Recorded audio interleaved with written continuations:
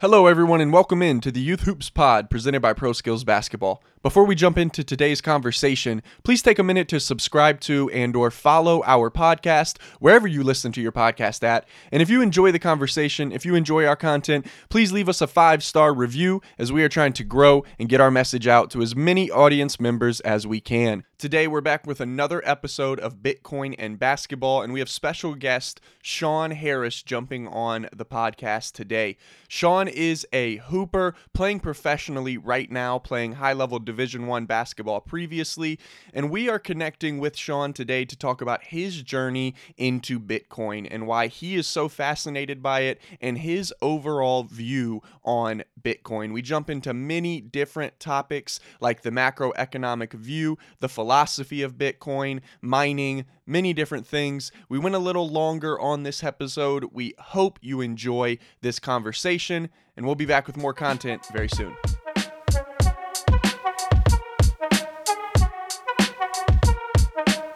So let's hop right into the conversation today. We are back with the Bitcoin and Basketball series within the Youth Hoops Pod. We're on episode 7. We've been chatting for a while now. Bitcoin has been rising all along. I actually bought some Bitcoin today, guys, $50 worth, just chugging away at getting my savings of the coin up. But excited to be here today because we do have a new guest. Brendan is here as always. Lee is not in attendance today. If you're out there, Lee, we look forward. We'll be talking with him tomorrow. But we do have a special guest on the pod today to bring a whole new perspective, and I'm really excited to pick his brain and learn a lot more about him. Sean Harris is joining the pod. Sean, welcome in, and you're joining from Spain, correct? What are you doing out there in Spain? Yeah, thanks again, guys, Brendan and Christian, for having me on. Yeah, I'm in Spain right now. I'm playing basketball out here. I'm in the Canary Islands, and it's beautiful out here. So enjoying my time, still getting to play, and I love it. That's awesome. I actually, going to be honest, I've never heard of the Canary Islands. Brendan's much more well-traveled than I am. I've been to Barcelona. I've been to Spain. I've been to Madrid and Barcelona, but I've never heard of that, but it sounds gorgeous. For some reason, it just sounds beautiful. I do want to plug Sean Harris is at Big Sean Harris, SeanHarris, Big Sean Harris. Just if you want to give him a follow, that's how Brendan and Sean connected, which we'll get into via Twitter. But okay, that's awesome, Sean. Let's kind of dive in a little deeper to that, because a lot of what we do here is we're just basketball players that are interested in Bitcoin and like to talk about it. So on that basketball side, man, what got you all the way out there to Spain, high school, college? What was a little bit of your hoops journey like to get you out to those beautiful islands? Yeah, so my basketball background is I grew up in Sacramento, California, and I played, I was born and raised out there. I played high school ball out there, ended up being the MVP of my league my senior year, getting first team all Metro in Sacramento. And then I had 0 Division I scholarship offers out of high school. I was skinny. I was young. I graduated when I was 17. And so I went to JUCO. I went up to a JUCO pretty close to Sacramento called Bball College in Marysville, California. And I had the legendary Doug Cornelius and Ken Griffin. They were my coaches up there. They were awesome. And we had a great team. They put together one of the best programs as far as JUCOs go in California. I ended up getting scholarship offers almost as soon as games started. So I was starting to get D1 scholarships, started rolling in, and it was awesome. And then I ended up signing at Utah State, went up to Utah State. And right before I went up there, I tore my ACL kind of in the middle of the season, my last season in JUCO. And so I was just kind of rehabbing the whole year, that whole summer. And then when I got cleared, I tore my ACL again the first day. Oh. So I kind of had my college career was kind of derailed. But that was just part of the journey, I ended up recovering, getting back healthy. My senior year at Utah State, I ended up, being a player coming off the bench. I had a role on the team, but it was small. So I really didn't do too much at Utah State. As far as basketball, I loved it there, though. I loved the fans, the city. It was just amazing. I'll be an Yeah. Aggie for life.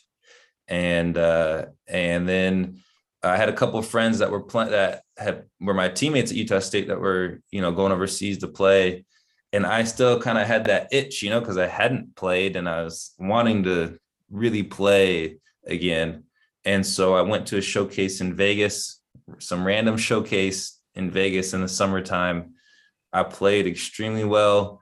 I was moving the best I had moved ever since the ACLs. And so then I ended up getting an agent, the guy who was running the camp, and he got me a job down in Colombia. And then who's your agent by chance? This was a while ago. He's not my agent anymore. His name was Did you change? McKinley Bryant was his name. I'm not sure. Okay. No, I thought it was another guy we know that runs a camp in Vegas who's an agent. I thought maybe it was a coincidence. But. No, yeah. There's a lot of them out there. I mean, he did a good job, right? Because I was a guy who really didn't have much from high school or from college, and then but then I started playing, and I'm sure you know how it goes. Sometimes you and your agents don't get along, and it's nothing personal. It's just like you feel like business. There needs to be a change. So, but then so I ended up playing in Europe, and now I'm here in Spain. I actually stopped playing for 2 years, and I went back and I started working. Worked at this one company. I was working alongside Costco, and then I was working 2 software companies, and then decided to come back. So you got a journey, man. You got a journey. Yeah, that's awesome. That first part could just fit in with we also do kind of a series on best like overseas stories. We actually haven't done it in a while because everyone's got a great overseas story, but it's like we always have guys on talking about basketball journeys and their overseas stories and stuff. What year did you graduate from Utah State? My last year was 2015. 2015. Okay, and then how long did you play before you stopped for 2 years? I played for. I went down to Colombia, then I went to Finland, and then I went to Portugal and Spain. I only played 3 years. 3 years, stopped, and then came back. So that's awesome. Why'd you decide to pick it back up? Because part of it was I had a lot of freedom with Bitcoin, which we'll get into. And the other part was every day I was working at my job. It's not that I hated it. I just didn't have the passion for it, And so I kept thinking every morning, this thing just kept growing inside of me. Like I need to go back and play. I need to go back and play. And so one day I just said, all right, I'm going to go back. And so I did. That's awesome. That's awesome, man. Beautiful segue there. You mentioned Bitcoin. That's ultimately what we're here to discuss. First of all, amazing journey. Awful double ACL. That's awful, man. But glad you bounced back. You sound like a hooper if you've continued to persevere through all that. So I'll have to look up some highlights and see the buckets. Bitcoin, right? That's really what we're here talking about. It's this crazy thing that blows my mind week after week every time we do one of these episodes. Brendan, maybe a year and a half ago, first kind of started mentioning Bitcoin to me. Maybe it was 2 years ago. It was about when I started working here in the office, and I thought nothing of it. And now I'm just a full blown believer. I don't know if he's brainwashed me or if it's just good, genuine, convincing. But how did you get into Bitcoin, man? Where did you first hear about it? How did your journey begin on this cryptocurrency road? So I had a problem, right? Then this kind of all coincides with me stopping playing. First of all, I wasn't making a ton of money. And some guys think that you overseas, it depends. Like some guys make a ton of money and some guys don't, and some guys it just depends, right? So I wasn't making a ton of money, and everything that I did make, I was spending, right? Like I could not figure out how to save money. I couldn't figure out how to invest any money. I was just kind of lost. So, and then at the same time, it was like in 2017, this Bitcoin things, I heard about it from just randomly, and then I started asking people and no one knew anything about it. And so then I just started to study it like crazy. I'm like, what is this thing?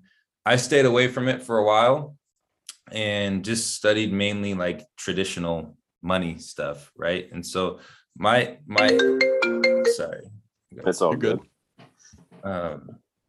So my issue, right, like I was saying, was I had I had this thing where I couldn't figure out how to save. I couldn't figure out how to invest money. And I was thinking, well, when I turn 60 or 70, what am I going to do? Right. Like I got to figure this out now. And so, so I think what I wanted to do was just, okay, let me just figure out this money thing. And so I started reading books. I started listening to podcasts about money. And I think the biggest thing was, there was also another thing that always stuck with me, right? Because I always kind of felt like a little poor. And so, and I had a class in college, a financial class, and the professor on the first day, he said, he said, most people who go broke, they go broke because they're financially illiterate. And I didn't really understand what he meant, but it just stuck with me, right? And now I would venture to say like 99% of people who go broke, they go broke because they are financially illiterate. And all that means is you need to learn the language of money. You need to learn what money is, and you need to learn the rules of the game. It's just like basketball, right? Like if you don't know that a double dribble is a penalty, that a travel is a penalty, you don't know the rules of the game, you're going to lose the game. And there's rules in life, there's rules in money. And so you got to know the rules of the game to play the game and to win. And so it's the same way with that I look at it with money, is you got to understand like the little things. And so the first things that I just picked up, which are just general things about like, okay, money in general, how can I be financially literate? I kind of look at it three different things. Is one, you got to make money to start being financially illiterate. Two, you have to keep the money that you make, right? This is kind of like a Grant Cardone thing. This is what he, like something that he had said before, which I picked up on. I pick up on a lot of things that people say. And so you got to keep the money that you've made, which is called saving. And then once you are able to save, then you have to make that money multiply, or make that money work for you. And that will make you more financially literate. And the reason you have to do that is because there's this thing called inflation. and I'm not sure if you guys want to stop there or talk a little bit more. No, I know. I love it. I'll jump in because our whole last conversation on the last episode that just released today was actually a league dove deep into inflation. And I believe it came out at 6%, and how in a regular bank, you're not beating out that inflation rate and Bitcoin's amazing rate. So that all makes perfect sense. Brendan, what are your thoughts early on what Sean's saying? Man, I was writing it all down, but a lot of nuggets there. So 2017, no, it's interesting because that's when I started learning about it too. Do you remember like how you first heard about it, or like who told you about it, or what was the context around learning about it? Because it's not like it just comes up. Typically, it just doesn't come up in like random conversations, right? Like that's how it has to be someone, honestly, or something, or maybe it is. I had a teammate, and he just randomly mentioned Bitcoin. And there was this like movie that was out that had like these kids were making money, like selling drugs or something and using Bitcoin to do it. And so I was like, what is Bitcoin? You know, like, and they had no idea what Bitcoin was. It was just kind of like a funny thing. And my mind I'm just pretty curious a lot. So I was like, okay, well, what is this thing? And at that same time, I was kind of wondering about, I had these things like, okay, well, I don't understand money at all. And this Bitcoin thing is, you know, they say like that it's kind of like money or something. So I wanted to study it, you know? So then I just started listening to podcasts, I started reading articles, started reading a bunch of stuff. I had no one in my life who was teaching me what Bitcoin was. I learned everything online. And that was what was awesome about it. Was it's like today, you don't have to go to college to learn about finance. You don't have to go to college to learn about Bitcoin. You don't have to go to college to learn about inflation or Austrian economics. You can learn all that stuff online. You can buy books, you can listen to podcasts like this podcast right here. Like there's a lot of ways to get information. And so it's more on my shoulders. If I want to learn something, I got to hold myself accountable. I can't wait for someone else to teach me, because likely it's a good chance they don't know. Yeah. Hey, I don't know if it was this. It was similar for me. I think I mentioned this last podcast, the one before, but I read the book called American Kingpin, which was about Silk Road. And the online marketplace on the dark web, people were using Bitcoin. Everyone is using Bitcoin to buy. And like, I was just like, what is this thing? And that's kind of how I got introduced to it as well, and started to buy a little bit then. But I love what you said, though. I actually, sometimes we're stretching to find, Bitcoin and basketball, like analogies or similarities or whatever. But I actually loved what you said about like, there are rules to money. And if you don't know the rules, you're going to lose. And it's just like basketball. Like if you don't know the rules, you're going to make mistakes. You're going to turn it over. You're going to do whatever. Like you're going to lose. So you got to know the rules of money to win, which is really interesting. So I do have a question based on that. So like, how would you answer the question, like, what is money? Yes, exactly. That is a great question. And so I think money to me is your time and energy, right? That is what it is. You decide. There we go, Christian. You know it. You decide that your time and that your energy, your life is, if you work a job, you're making $20 an hour. You decide that it's worth those $20 an hour. Now, whatever money you put that energy into, it depends on also on your knowledge about money, because you can put it into the dollar and the dollar will continue to inflate. And I know you guys talked about inflation on the last episode, but it might be good to just talk a little bit about it right now. No, please dive in. Please blow my mind some more, because last episode was enlightening. So take me to a new level. Yeah. So if you look at inflation is the silent tax, or the silent killer, as I like to put it, because most people don't realize that inflation is happening. They look at their bank account and say you have $10,000 in your bank account today, and you have $10,000 in your bank account next year. You think, okay, well, I have the same amount of money. That's incorrect. You have the same amount of dollars, but as more dollars are printed, then that buys you less products and services, goods and services. And then another thing, like I'll say money is being printed. I don't like to use big words because I like to speak right to people. A lot of times when people talk about Bitcoin or money, they try to use fancy words, and I try to stay away from that, so I don't speak over anyone's head, And so when I say money is being printed, like something that I didn't know, right, when I was first studying inflation, was that money, it doesn't actually get printed nowadays, right? Like they don't open up the printing press and put paper on there. They just press a button like a direct deposit in your bank account, and they create new money out of thin air. And they is the central bank of the United States.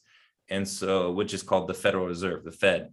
So the central bank of the United States can, with the press of a button, and this is what they're doing, is creating trillions of dollars of new money and putting it into the system. And Bitcoin Magazine came out yesterday or a few days ago and said that 40% of all dollars that have ever been created were created in the last 12 months, in the whole existence of since the dollar existed, right? So 40%, add that on to inflation, add that on to the money supply, and that's how fast your dollar is withering away. And I like to think about it like this. So I had a house in Salt Lake City. I was living in Salt Lake City, and I bought a house back in 2018, and I sold it. I just sold it this last summer because I plan on being out here in Europe for a little bit longer. And I sold the house, and I made about $150,000 on it in 2.5 years.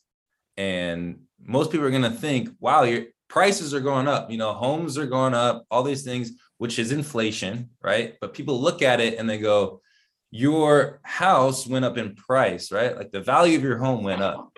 It's like, okay, did the value of my home actually go up? It's gotten older over the last 2 years. I haven't added anything to it. Nothing is new about my house. Mind blown. And so is the value of my house going up, or is the value of my dollar losing value and going down, right? So it went down. The dollar went down $150,000. Like that's how much it had to cover to make up the value that the dollar went down in 2.5 years. That's crazy. That's a great analogy. I'm going to pause you right there because that is a great analogy. I am in a townhome right now. I was looking to buy a house like 6 months ago, by the way, Sean. I'm not currently because of I didn't really. I mean, dude, 6 months ago, we hadn't recorded one of these podcast episodes yet. I was significantly less literate in money than I am because of doing these conversations. And I wasn't even aware of the inflation rate, but boy, did I see that something was crazy and that these houses were costing a ridiculous amount of money for the property value. So I love that you bring up that analogy, but I want to touch on your pinned tweet, Sean. Your top pinned tweet says, "Bitcoin is humanity's greatest invention. With Bitcoin came the discovery of true scarcity." I mean, that's what you're getting at when you're referring to printing dollars over and over and over again, and the beauty of Bitcoin being a fixed supply, and no one can come in and drop another 20 million Bitcoin in the system, right? Exactly, and that's the issue with central banks, right? Central banks. There are a few people that are in charge of everyone, and there's no set rules, right? The rules change and they continue to change, and they will continue to change. So they can print money and they will continue to print money because at this point, they're printing money to pay off old debt. And as you pay off that old debt, then you have to print newer money to pay off the debt you just printed up. And then it's just a cycle that grows bigger and bigger. And it accelerates. It doesn't just go in a line. It goes in a parabola. And so I think that's what a lot of people don't understand. So going to, okay, well, what is, scarcity? If you look at the history of money in general, and this is a thing that Safedine, he's the guy who wrote the Bitcoin Standard, which is a great book. I think it's a book that most people should read if you're just starting into Bitcoin. He talks a lot about the history of money. And he talks about how, over the years, money has been glass beads, it's been cattle, it's been limestone, it's been all these different things. But humans, we gravitate towards the hardest money, or money that is impossible or very difficult to make or to counterfeit. And so, and so that's why historically gold had been money from all different countries, different civilizations had gravitated towards gold because it was a money that was extremely hard to create. You had to actually work, you had to mine the gold. You couldn't just print it on pieces of paper. And so that made it nearly impossible to counterfeit. So then you go back and you go, okay, well, that's a property of money that makes money good. There's a guy named Robert Breedlove who's also pretty popular in like the philosophy of money. And he kind of puts down 5 things. And I love these 5 things about, what would make a desirable money. Because when we think about money, right, and Brendan, you asked, what is money? Most people say, well, the money, like if you live in the United States, money is the dollar because you grew up with the dollar. And that's it. It's like, it's the dollar, and that's what money is. No one thinks to go from first principles. You got to go a step further back. What are the properties, right? Like, well, why is the dollar money? Why did it become money? Why do we all agree on it? Why was gold money before the dollar?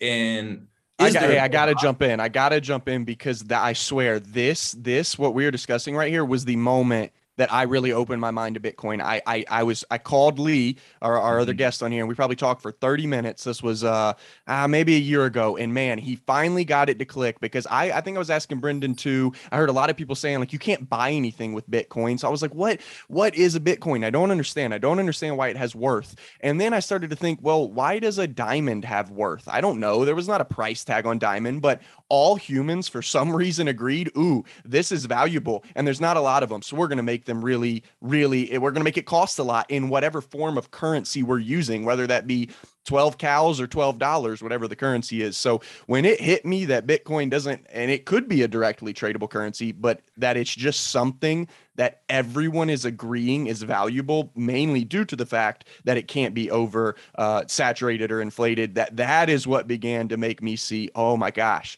this is just a valuable that we all agree upon, and it's getting more valuable because everyone is day after day agreeing it's more and more valuable, right? I mean, that's the overarching concept, correct? Exactly. And more people will understand.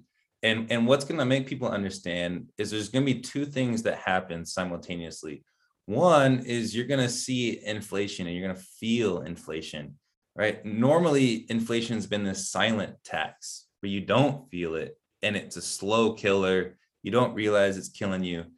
But if you go to a country like Argentina, a country like Venezuela, it's not very silent when it's happening fast. When you go to the store one week, you go back the next week and prices, have gone up 50%. You feel that. And your wages don't increase nearly as quickly as prices do. Or in other words, the dollar or whatever government currency that you have, whether it's the dollar, the euro, the yen, the Argentine peso, the bolivar, whatever it is losing value faster than the goods and services, and so it's losing value faster than your wages can keep up with it. And so there's nothing that you can do if you keep your wealth in your government currency. So kind of going back to scarcity, right? And going back to, well, what is money? What is what would be good properties of money? And I'm not sure if you guys have talked with Lee about this, but there's kind of 5 things that I like to look at and 5 things that make sense to me, which is, you want money that's divisible, that can break down. So like the dollar, it breaks down into quarters, dimes, nickels, pennies. You want something that's divisible. You want something that's durable, that will last for years. If you wash it in your jeans, it won't just deteriorate. You want something that's portable, something that like you don't have to, like if you had cattle as your money, it would be pretty hard to send that from California to New York. It's going to cost you a lot to do that. And then you want it to be recognizable, that like, hey, if I send you Bitcoin, you agree, I agree, we can verify that this is Bitcoin. And then the last thing, and probably the most important thing, is you want it to be scarce. And this is this is what makes Bitcoin amazing. And it's the first time that we've ever had something that is completely and verifiably scarce. And there's 21 million Bitcoin. There will never be any more Bitcoin than 21 million.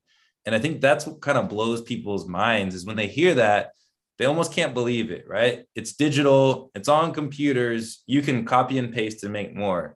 And the truth is you can't make more. Everyone's in consensus and everyone's incentivized to be in agreement that there will be 21 million Bitcoin and there won't be any more made. And so if you look at those 5 principles of money, of what makes a good money, right? And that's why like glass beads don't work. You can counterfeit those. Cattle, it really doesn't work. Paper money, like the dollar, the euro, it's not scarce. There's an abundance of it. And so and so that's what really hurts people, is when inflation hits. And so I think that's why Bitcoin to me is the greatest invention of our generation. And as people recognize what it is, then more people will gravitate towards it, just like they've done in the past. In history, people gravitated towards the hardest, the soundest money. And they will continue to do that because it's just something that's biological inside of you, that you will gravitate towards the hardest money. Yeah, I love that. and we've talked about that a bit before, and that was actually very similar to me, is when I started learning about like Bitcoin, and then I went down the rabbit hole of like, what is money, and you had those properties. What really hit me was like, that's why Bitcoin is the best money of all time, and that's why it's better than gold. You hear it compared to gold all the time. People call it digital gold, but it's better than gold because it's more portable. It's more scarce, right? It's got all those properties that you just listed, and it's better than gold in every sense. And so it's like it can be like 10x or more better than gold. And I think gold's at like a $10 trillion market cap, and right now Bitcoin's at a 1 trillion. So gold is the gold market cap is the first step. Like that's what I mean. It's 10x to step. gold, right? But it could be like 100x better than that. And it will be, and that's just like it's like when Netflix overtook Blockbuster, it didn't just become as popular as Blockbuster was. It became way bigger than Blockbuster ever thought of being, and Bitcoin is Bitcoin is way better than a Netflix. It's better than an Apple. It's better than an Amazon. This is not like a stock that you can just miss out on and be okay with it. This is the fraying of the US dollar, hyperinflation, and no one wants to admit it or say it. And it's like taboo to say hyperinflation. But you have to admit what's going on. You can't just deny what's happening. And so it's the fraying of the dollar and the euro and all other currencies around the world, and this paradigm shift, a renaissance, a change of easy money into hard money, which is Bitcoin. Hey, Sean, let me ask you something. So you said you started to learn about it in 2017. It's now 2021, going on 2022, very close to 22. So what's kind of the Cliff Notes version of your journey from 2017 till now? Like, you kind of mentioned where you started, but then what's happened in between then and now, and kind of where are you at now with it? Yeah, so there's a book that I read, which a lot of people read, that are going down like the money financial rabbit hole, which is called Rich Dad Poor Dad. I kept hearing about that book over and over again, and so that's why I bought a house, right? I bought my house because I was like, okay, I can buy a house. I can have some some buddies move in, and I'll live for free. And each of them will pay, a few hundred bucks a month on rent. And then the price will go up and up, or I can have renters live in there or whatever. And so I was slowly learning about that. And then when I bought the house and I was looking at 2008, and I'm like, well, the global financial crisis happened, and that was like the housing crisis. Why did that happen? So then I'm trying to figure out like patterns in money. And there's this 30-minute YouTube clip by Ray Dalio called How the Economic Machine Works. And he kind of explains like this boom bust cycle over the years. There's like short-term cycles that are ingrained into longer cycles. And so I just kind of started studying all about money, and I didn't want to get left out to dry buying a bunch of real estate or buying other things. The good thing was that Robert Kiyosaki, he's the author of Rich Dad Poor Dad. He talked about like, don't get a 401k. And then I listened to another guy named Grant Cardone, and he was saying the same thing. He's like, I've never seen a millionaire say I got rich off my 401k, and so that's a great point. Peter Thiel might have changed the game though recently. We'll see what happens there. He might have had a little insider. I don't know how he did it. I feel like most people wouldn't be able to do what he did. I agree. Although I am going to say, I use Choice now, and I know Choice is one of your followers. Choice, you can put Bitcoin in your. I guess it's not a 401k. I think it's an IRA, but. Yeah, and there's a lot of those. But that's a great thing to do, I think. Tax-free Bitcoin. Yeah. And and so I kind of like was already being a contrarian, right? I was like, everyone that I worked with was putting their 401k in, and they're like, you gotta use your 401k. Like, it's got the 6% match from the company. Like, you have to at least do that much. And I was like, no, I can make more money doing it myself. I'm not going to pay fees to some financial advisor. I'm just going to figure this out, you know? And so I was already kind of like a contrarian, which is good if you're going to be getting into Bitcoin, you know, Man, because yeah. no, I'm interrupting you. I just think that's crazy. Like, I think you're opening a whole nother layer in my mind of what Bitcoin means. Like, I didn't even think of like the layer of 401k and a financial advisor. And like, that is the freedom of Bitcoin is you don't need, you You're don't your need own a bank, middleman. Kristen. Yeah, like, and I get that. You know, we started episode 1 with you're your own bank, but Yeah. Sean, I just had to illuminate that's a whole nother layer I wasn't even thinking about of just what Bitcoin means. And even as you were talking, for some reason, I had another thought of, I posed a question maybe on episode 2, like, okay, well, there's only a limited amount of Bitcoin. So like, could this ever really be the currency that we use? Like, and now I even get it more like, yes, because one Bitcoin could keep raising, but it's divisible. So Satoshi's values would keep raising. And maybe you only get paid in, X amount of Satoshis or something one day. Maybe that's really how we're moving. And on that note, Sean, we actually announced today, you may have seen a little pay me in Bitcoin initiative here at PSB. So we can get a portion of our pay in Bitcoin. But I'll throw it back over to you to continue your thought, but it just continuing to open my eyes to the layers of the financial freedom that Bitcoin really does provide. Yeah, and just like what you're saying, Bitcoin can, I mean, think about this. There's 21 million Bitcoin, right?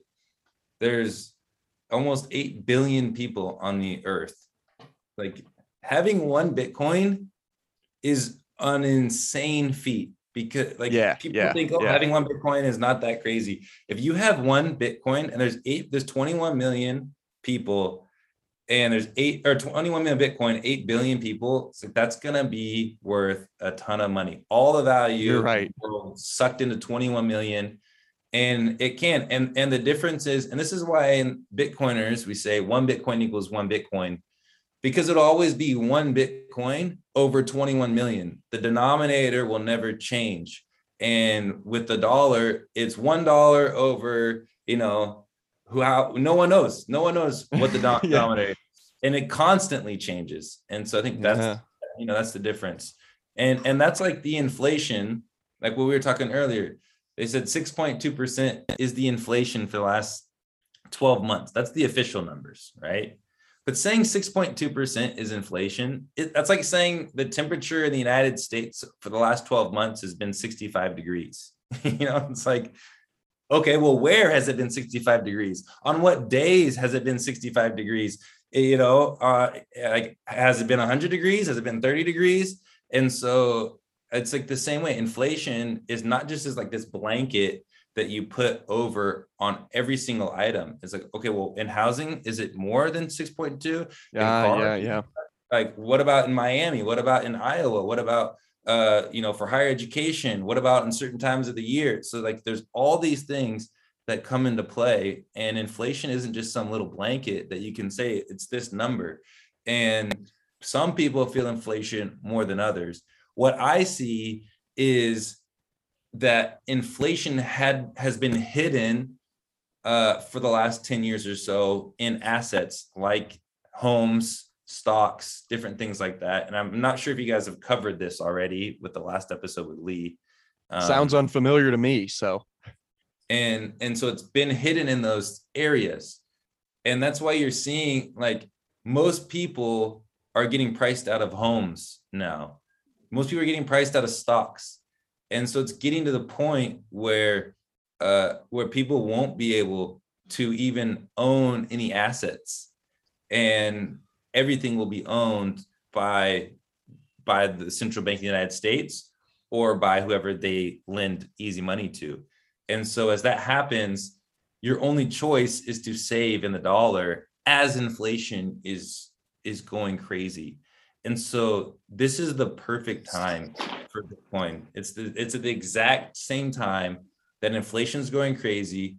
You can't really protect your wealth in real estate. It's getting harder to protect your wealth in stocks. And where can you turn to? And there's nothing out there like Bitcoin. There's no altcoins, there's no NFTs. All of those are trending to zero in Bitcoin terms. And I think that's what a lot of people don't realize, is that Bitcoin was created as a response to inflation, as a response to the corrupt inflation of central banks. It wasn't created to trade. It wasn't created to flip and take profits. It was created as a base layer of money and to be hard money and to end certain corruption with inflation from central banks. Sean, what kind of conversations are you having with because I'd imagine you have quite a bit. You're like me, like there's kind of a joke within Pro Skills, and even like my group of friends is like, oh, here he goes again. He's going to start talking about Bitcoin or whatever. And I do too, that's why we created a podcast. It's like I needed like some therapy sessions or something so that I didn't just drive everyone else crazy. He dragged me into this, Sean. I'm being held captive. You will be weekly basis forever. Christian will be thankful forever. Yeah, I will. So I will. One day we're going to be having a drink 25, 30 years from now. We'll be like, Bitcoin. What kind of conversations are you having with, like specifically your teammates or your former basketball teammates, maybe former college teammates and things like that? Like, are they receptive to this, or do they, kind of push back? Do they make you feel a little bit crazy? What is that like? So I first started really buying in 2019. And, that's when I started telling people about Bitcoin. I couldn't speak about Bitcoin like I can now. I knew what it was. I understood it, but I couldn't articulate it, And I hear that, man. I hear that. I had some tough conversations early on, and it was like, felt like my brain was broken. I was like, I know I get this. I know I get this in my head, but I'm not able to, like, I just started going like left, right, this way, that way. And it was like, I cannot coherently speak about this. And that's another reason why I wanted to start this and talk about it, is like, I could like make myself have to speak about it more. But sorry to interrupt. Go ahead. But I felt that when you first get in, like, that's how you're like, yeah, I bought it. I believe in it. I think this thing's going, like, at that time in 2019, I was like, this is going to $1 million. Now I'm like, this is going much further than that. Like $1 million is just another notch. But so when I first bought, like I'm sure my family, my friends, I'm sure they thought that I was a little crazy or gambling or whatever, which is perfectly fine because I couldn't really explain it and they didn't know what it was. So it's not like I blame them for thinking that or whatever. Maybe there's some people that are like, well, I'm sure I had friends and family that are like, well, I hope this works out for him because there's people that love me too, And so, but like recently, as I've been able to articulate it better, the more people I talk to it, and especially before COVID hit, it was extremely hard to get people to understand. And then COVID hit, and then it's like, okay, we're printing $2 trillion, we're printing 4 trillion, and then it's like, dude, just look at the inflation, because before the inflation was hidden, it's like they were printing hundreds of billions of dollars back in like September, October of 2019. It just wasn't on the front page of the news, and no one was getting these stimulus checks into their bank accounts, which is just a bribe for, the stimulus checks is like 10% of all the money that's getting printed. And then the 90% goes to the billionaire class, the Cantillon effect, which I know that's a big word. And we'll I'm sure you guys will explain that later on, or people can Google that. But really nowadays, I'm just talking to guys. I'm talking to them about inflation. A lot of my friends have bought Bitcoin. A lot of my family members have bought Bitcoin. Guys this year on my team are buying Bitcoin. My coach is asking me about Bitcoin. Everyone's asking me. And that's what happens, right? When numbers go up, when the price of Bitcoin goes up, people start to go, well, maybe this actually does have something behind it. Maybe there is something real to this. And so I think that's the difference. Is it takes some time And it takes me time to be able to explain it. I think that's part of my job, right? Like if I understand it and I realize that and I tweeted this out yesterday, like why don't most people don't ever study money, finance, but they work their whole lives to get the money. They just never study about it. And that's like what we were talking about at the beginning, the whole financial literacy thing. And so they think they know it because like, like what used to work doesn't work anymore. Like the whole thing, like, oh, you have to own your own house because it's a great investment. Well, yeah, that's because our parents could buy a whole house for $50,000. And now that's just the down payment. Right. Yeah. And so it's like, like we're just being lied to, or maybe unintentionally, maybe it's not as bad as that. Maybe it's just people just are lazy and repeating the same stuff they heard from the generation before them, which just it's out of date. It doesn't work anymore. I want to jump in on that because that's what I thought when you said the 401k thing. I was like, oh, I've heard my dad talk about his 401k and mention it to me and putting money in your 401k. And now I'm thinking what you guys are thinking, like, maybe that worked for you. Maybe that was good at one point, but it's evident now that those things are not becoming as feasible, or there is a much, much better option. Yeah. And I think like, I'm no expert. I'm just a regular guy who's studied money for the last 4 years, right? Like I've put in a lot of work to study, and that's all I'm saying, right? Like my goal for this is to come on, talk to you guys, everyone who listens, right? Like do the work. Like you don't think that, oh, you can't understand money because no one in your family understands it. Like you can go on Google, you can listen to podcasts, you can start reading books. It's only going to take you to about 2 or 3 months to really get started. And then you're not going to see the effects right away. And that's like, it's not a get rich quick scheme. It's not high time preference. It's low time preference. It's a get rich for sure. And this is the difference between Bitcoin and any of these other things. And it actually is something real. It's something of substance. It's the hardest money ever created. And I think that's like, is the difference is, you don't have to trust me or Brendan or Christian. It's like anyone can do their own research. Do your own research. And they should, right? And they don't trust, verify is what the saying is, right? In the Bitcoin community. Trust, verify. Exactly. And Sean, what you just said there, it's not a get rich quick scheme. I think Lee always says it's not a get rich quick scheme. It's a don't get poor slow scheme. That's what they always says. And so as we round out the conversation here, we've been chatting for a while and it's been awesome. My final thought, then Brendan, I'll let it throw to you, is on that note of it's a don't get poor slow scheme. We kind of talk at the very end. I always make this ongoing joke. Next episode, you guys got to convince me not to put every dollar I own into Bitcoin. And they're like, no, don't do that yet. You only want to acquire it's a slow acquisition of the coin, of this currency. Where are you at on that? On people going all in or slowly kind of ticking at it? What are your just personal thoughts? Yeah, I mean, I am all in. I sold my house and put all that in too. So I'm all in. I am very confident in what Bitcoin's done because of the history of what is. I'm on that, I agree with like the Michael Saylors, right? Who is all in. And I think like it just depends on each person's situation. Mm-hmm. Obviously, the more you study, the more conviction you have. The more conviction you have, the more you're going to put in. And the difference is like your age too. You're young, so there's way less harm. Like I'm 32. Like if I lose all my money, it's not a big deal. If I'm 70 and I lose all my money, that's a big deal, and because there's just not a lot of working years left in my life.